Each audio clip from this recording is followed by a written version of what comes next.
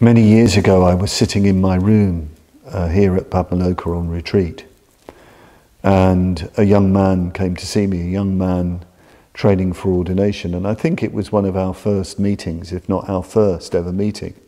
He's a very, very bright man, a musician, very, very intelligent, very imaginative, very, very fine mind and very fine imagination. And he liked to ask quite sort of provocative questions. And right out of the blue, he asked me the question, "What do you long for, Padmavajra? What do you long for, Padmavajra?" And I thought about it for a bit and I said, I long to long. What I long for is to be in a state of longing. I love to be in a state of longing. I love to be in that state of loving longing.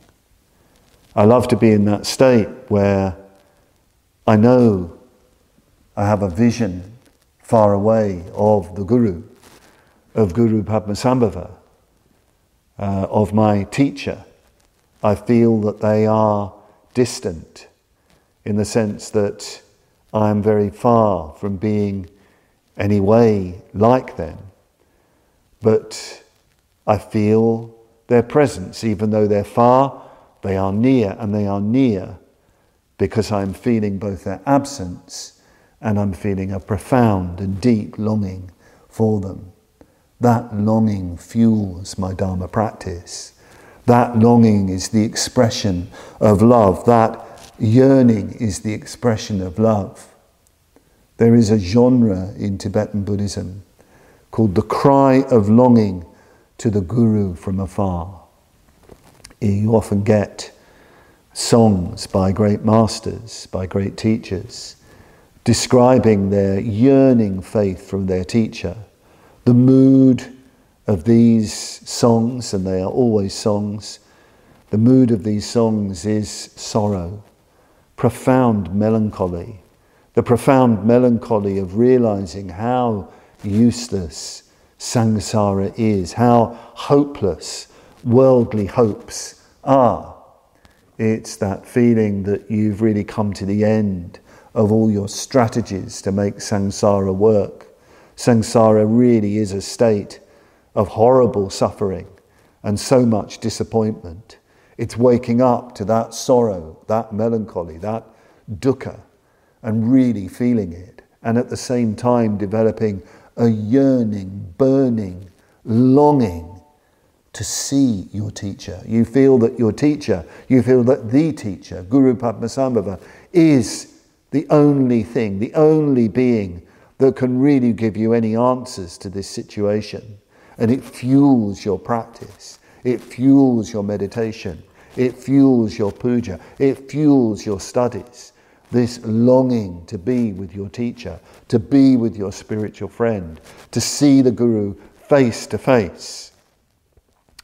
In this sense, we identify very strongly with the Darkani, and in particular the Darkani Yeshe Tsogyal, the other of the great Darkani disciples of Guru Padmasambhava.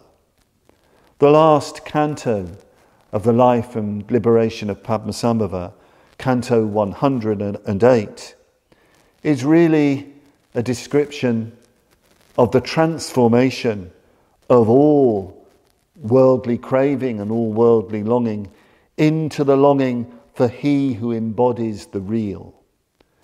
He who embodies all love, all compassion, all knowing, all mastery, all liberation, all magic, all meaning, all bliss, all beauty. Yeshe Tsogyal expresses in this canto her incredible longing for the Guru who has left Tibet. Padmasambhava has gone away into space. He's flying on a blue steed, an azure steed, into the heavens, surrounded by goddesses. Padmasambhava doesn't die. He just goes on apparently to the southwest, to the land of the ogres, which some people identify with the modern world, with the West. We are in the land of the ogres. The land of the ogres is everywhere. The modern world is the land of the flesh-eating ogres. This is where Padmasambhava is. But he leaves Yeshe Tsogyal behind. He leaves all the disciples behind. And she is just feeling utterly bereft, utterly empty. So she sings. She sings a cry of longing to the Guru from afar. She calls out to him, calling not just for herself, but for all of the people of Tibet. Not just for all of the people of Tibet, for all beings. In this cry of longing is all Dharma, if we really went into it. All Dharma practice is in this Dharma. So listen to some of Yeshe Tsogyal's words and try to feel, try to understand this as the transformation of all desire and craving. This is our Dharma life. Kema, the precious one of Urgyen, the luminous circle of the sun which gave us light has gone. The crystal moon which relieved our suffering has disappeared. The stem of the plant containing the cure for our poisons has gone dry. The Father has withdrawn his impartial mercy. The friend who saved us from the ocean of samsara has taken leave. The flame of the torch which dispelled the night of ignorance is extinguished.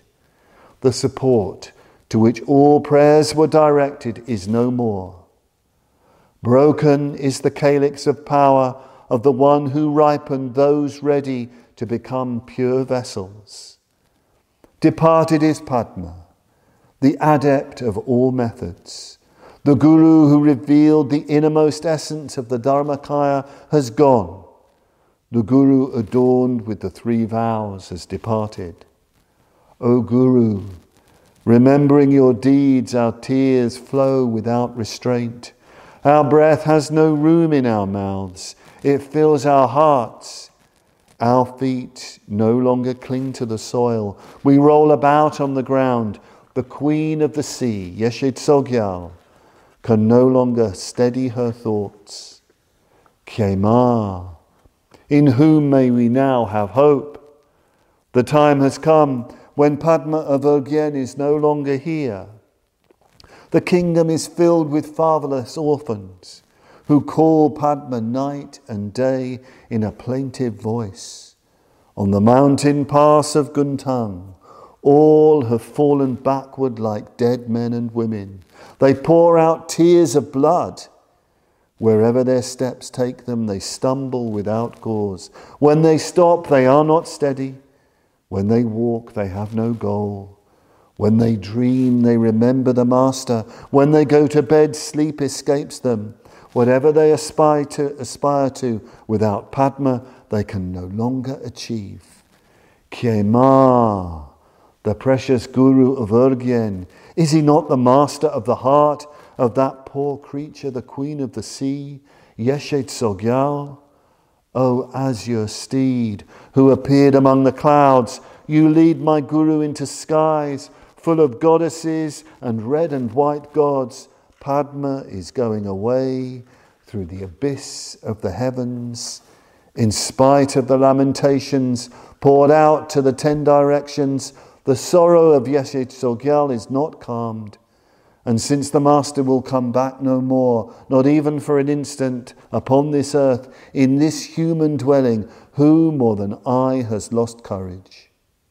And she goes on and on, singing her lamentations. Happy at the present time to practice the Dharma, I will accept without regret the coming of old age and even death. Since the virtues of the Guru are ineffable, may future human beings have reverence for Padma's image. As minor mountains are before Meru, may those in the 6 realms be reborn due to their merit at the feet of Padma of Urgyen. May they, reborn, richly accomplish the good of others. May they, by your benediction, O Guru Padmasambhava, who takes away birth and death, attain what I have prayed for them. So this is Yeshe Tsogyo's cry of longing. One writer on Tibetan Buddhism, Janet Gyatso, describes Tibetan Buddhist culture as a culture of longing. There is this deep longing among Tibetans for Padmasambhava to come. In longing is presence. In our longing, the Guru will come. This is what we need to do in our practice every day when we turn towards Padmasambhava, when we say his mantra, when we say his 7-line invocation, when we bring him to mind, when we bring him to our hearts, we must chant and meditate with deep longing. Then, perhaps, maybe, he will come. Maybe then, perhaps, we will receive his blessing. Maybe then, perhaps, some of his qualities will be transmitted. Then, perhaps, as we go about in our life and practice throughout our day, he will be with us. His qualities will perfume us. So always have that longing for the deep pink, the incredibly beautiful, the incredibly handsome Guru Padmasambhava, the embodiment of emptiness and great compassion. Om Ahum Vajra Guru Padmasidi Om. Om Ahum Vajra Guru Padmasidi Om. Om Ahum Vajra Guru Padmasidi Om. Om Ahum. So if you're enjoying, appreciating, benefiting from this series of short talks by Padmavajra on the life and liberation of Padmasambhava, him channeling these lightning flashes from the blue beyond, then please do consider making a donation to Padmaloka. We're still in uncertain financial times. This year we lost our main source of income, our retreat income, and even though people are starting to return to Padmaloka now, our costs have considerably gone up given the various measures that we have to put in place. So although we've benefited enormously from people's generosity throughout the year, we really need to keep that stream of generosity flowing. So do please consider giving what you can. You can do that by following the link that's attached to this video or beneath in our YouTube channel, or visiting our website and making a one-off donation or taking out a monthly standing order. Thank you.